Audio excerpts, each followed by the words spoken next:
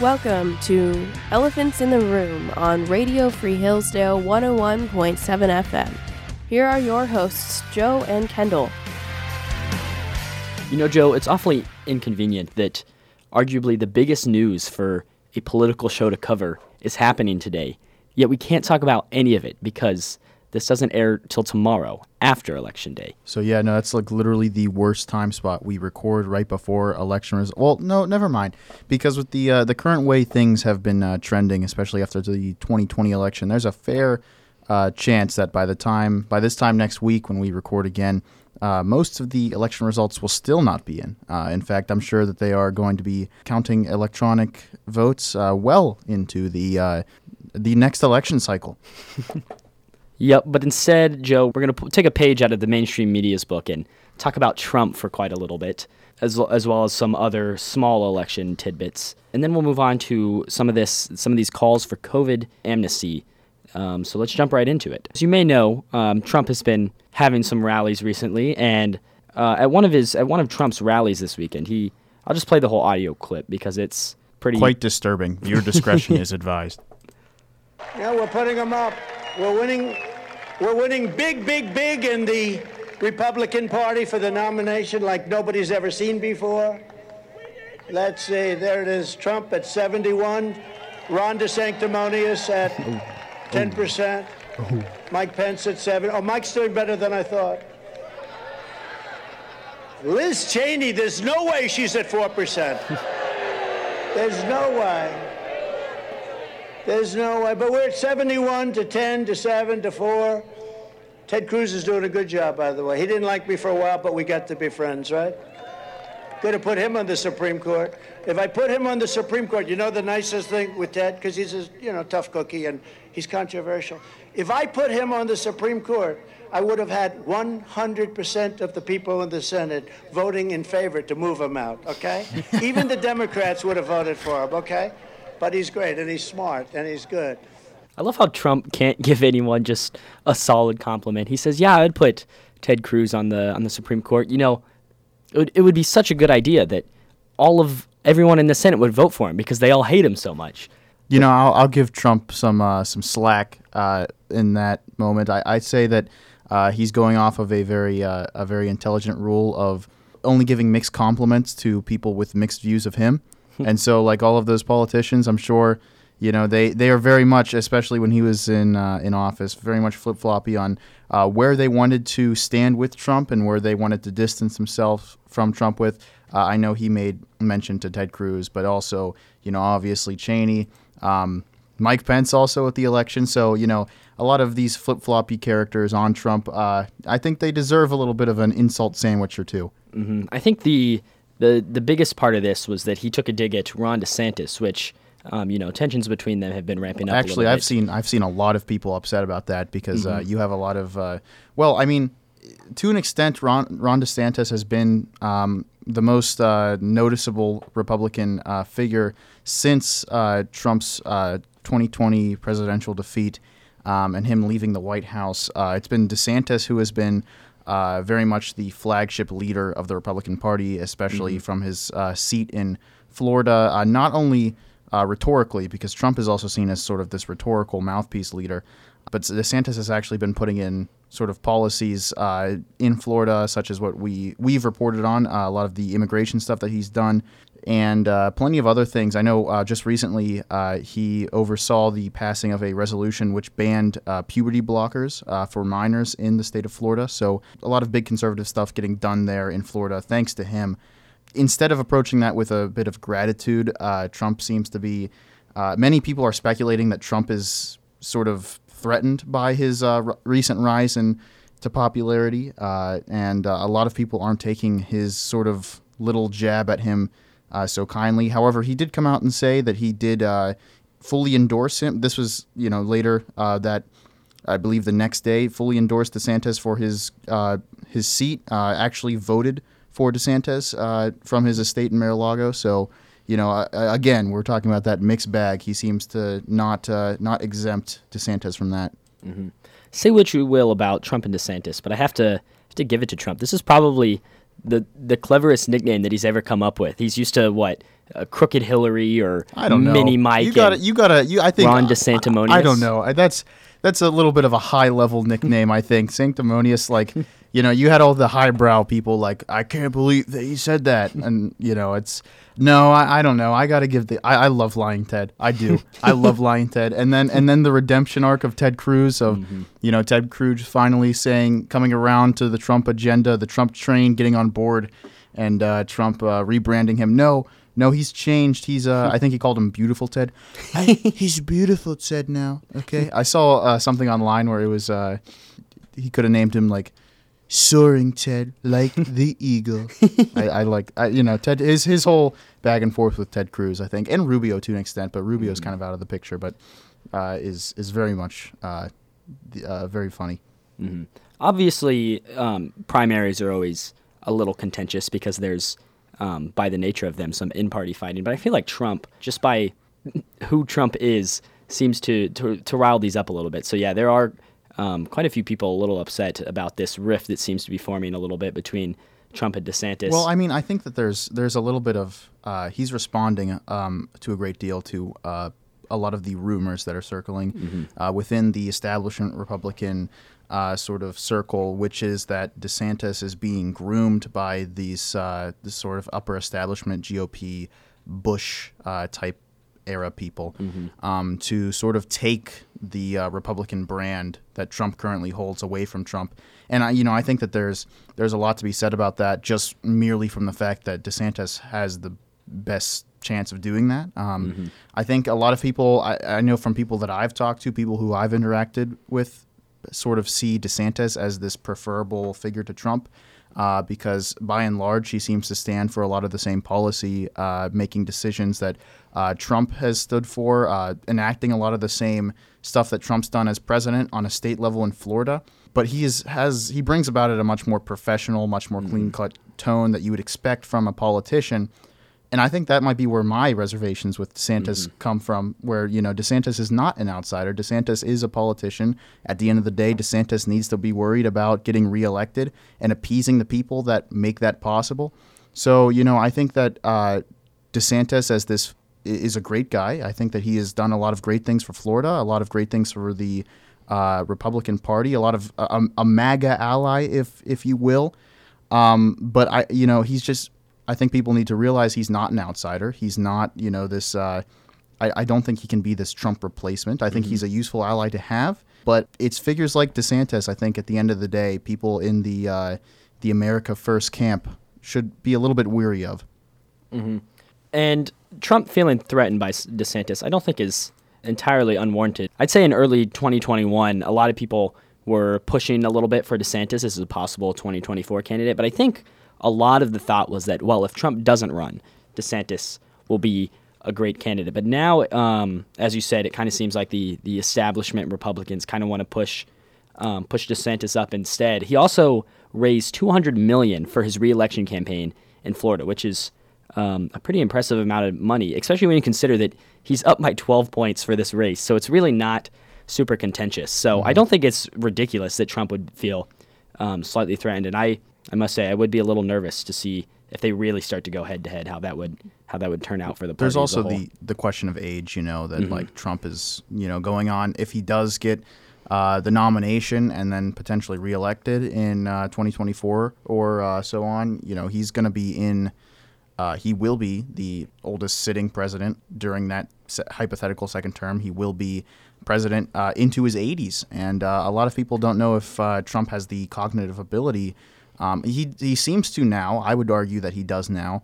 But there's a big leap between that now and a president that's going to be 80 years old when he's sitting in office. So a lot of people are thinking, Trump's great. I like the Trump agenda, but DeSantis is a close second, maybe, or something, and he's a lot younger of a guy. So maybe for sake of the brand, we get DeSantis in there. Mm-hmm. Some of our viewers may be thinking that we're spending a whole lot of time on this show, a whole lot of talk about two candidates who have not even announced an election bid. But, since Trump's has been banned from Twitter for quite a while, some of the stuff he says doesn't get out there quite as much. But if any of our viewers didn't know, Trump has not been exactly quiet about his intentions to run again. We've got an audio clip here from just a couple days ago of Trump talking about this, so here's that. And one of the reasons I don't want to do that right now, because I'd like to do it. But you know what? And I really mean this. I want to have the focus tonight be on Dr. Oz and on Doug Mastriano, because we have to win. All right? What could he be referring to, Kendall? I haven't the slightest of ideas. What could this man, this innocent man who has no political aspirations whatsoever, be referring to in this audio clip? I don't seem to know.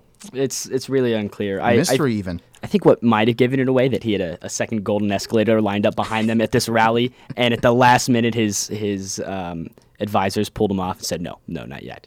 No, just kidding. He hasn't officially announced, but he's expected to soon. Let's be honest, does he need to officially announce? No, and I think that, in my personal opinion, I think that he'd probably be better off not announcing and just, riding this speculation as long as he can. Yeah, I think he's a little too into the attention to go for that strategy, Joe, but you never know. I know we said we weren't going to talk much about election stuff because obviously some of what we say may become very irrelevant very quickly. Or not. Probably not, because they won't count any of the votes. They'll have to start over. That with the Dominion machines, they're coming in now, so we got to recount them.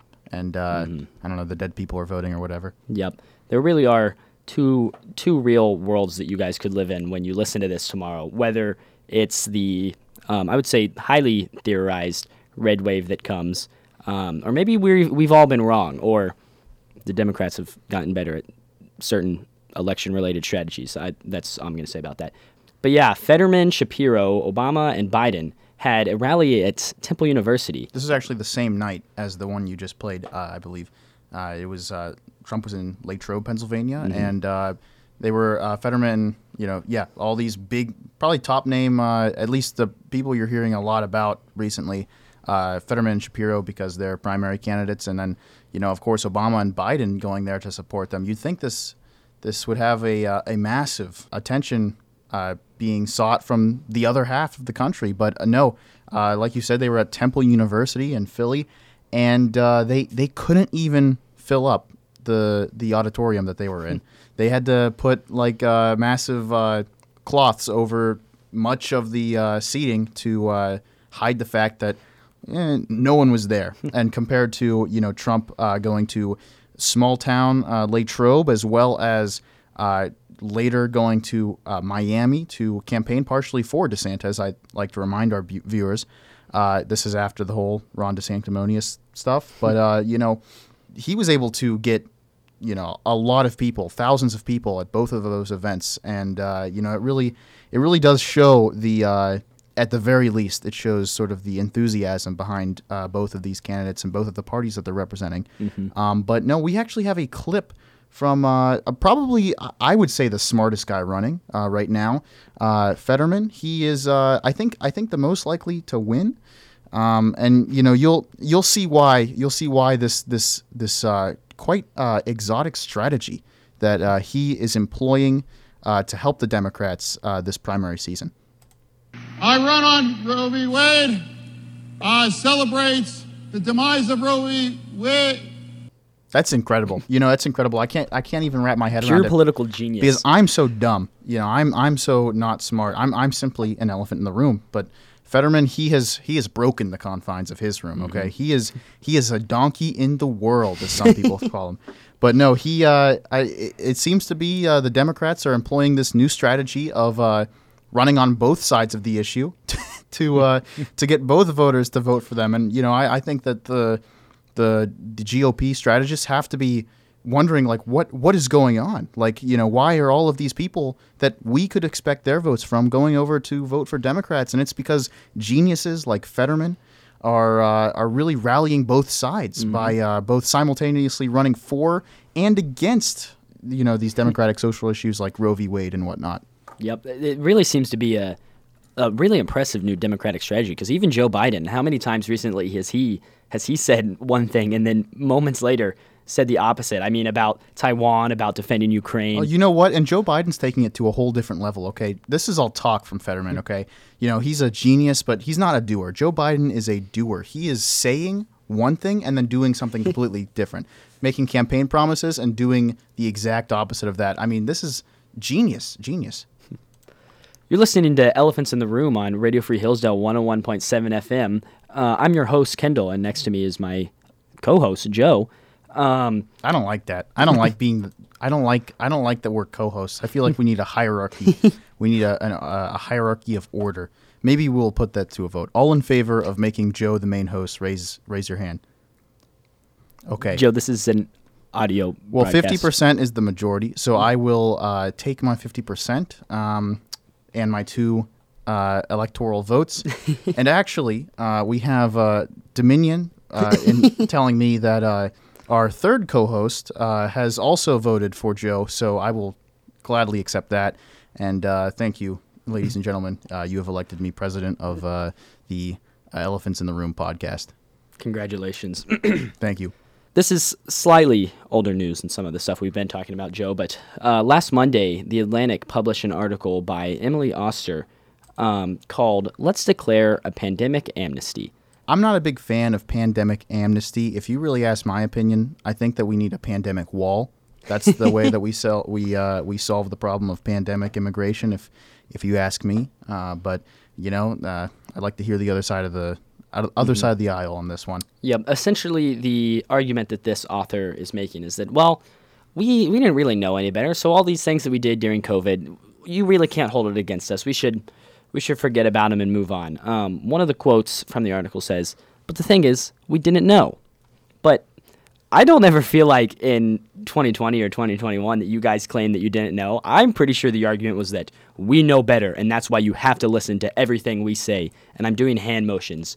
And I realize that the audience can't see that. Yeah, and I'm the Italian here, and I'm very offended by this. Okay, get this man out of here.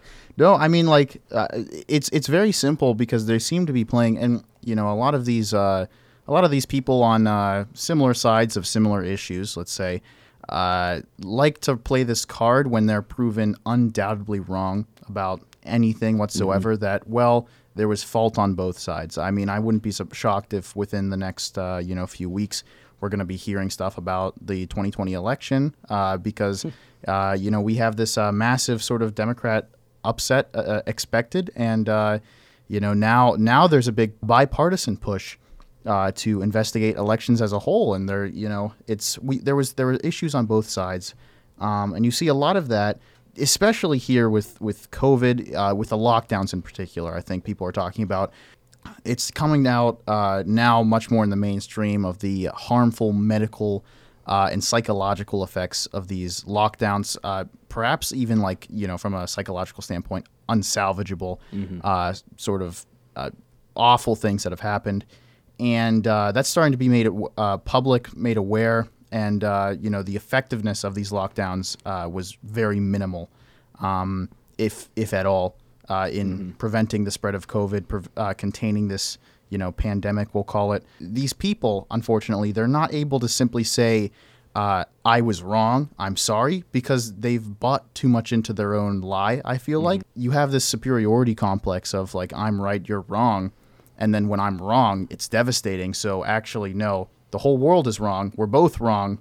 There's areas we can both grow in, and that's what I feel like when I read this. I don't know if you're the same way, Kendall. Yeah, I mean, the author herself admits in the article, she says, student test scores have shown historic declines, more so in math than in reading, and more so for students who were disadvantaged at the start. And not only this, there's plenty of research that shows that, especially young kids who have missed a year, maybe 2 years of school at this point because of COVID, have really lost an important part of their, development that you really can't just fix just like that. The CDC reports 1 in 4 young adults between the ages of 18 and 24 say they considered suicide during the lockdowns. That's incredible. That's unironically. These are really absurd consequences. Insane. These are not things that you can just say, oh, well, we were wrong. Forget about it. It's not even just that they were wrong. They made a mistake. It's that in a lot of these cases, they knew what they were saying was not the case. We played this audio clip a couple of weeks ago But we're going to play it again just to remind you guys about this stuff that came out about how effective the vaccines were at preventing transmission. Was the Pfizer COVID vaccine tested on stopping the transmission of the virus before it entered the market? Regarding the question around, did we know about stopping immunisation before it entered the market? No. We had to really move at the speed of science to really understand what is taking place in the market. Yeah, so they openly admit in some of these cases that, yeah, we straight up lied. We knew that this wasn't the case, and we touted it anyways for political gain. But now, Joe, we have to forgive them. We have to forget that it happened. The argument that a lot of these people are going to make is, well, it was for the greater good. And when actually it was not only a lie for the greater good, but it was a lie to bring about a worse case scenario than that would have happened if it wasn't touted. There's going to be a lot of calls for sort of retribution, a lot of calls for punishment, especially from the authority figures and the elites who have called for this. And I think this is a mass effort, and not only this article seems to be spearheading the sentiment, but it's simply going to now become the sentiment, the new norm that, and you saw this too after the election about how we need to unite, we need to grow together. Mistakes were made on both sides. This is same thing. Mistakes were made on both sides. I'd love someone to sit down and tell me where I made a mistake on this, where I lied for the quote greater good. I don't think you can. Speaking of mistakes having been made, I hope you guys tune back in next week where we can see the results of these elections. We might even talk about them. It seems possible. See exactly how many of these mistakes were made. Well, I'm Kendall. And I'm Joe. And you've been listening to Elephants in the Room. Hope to see you next week.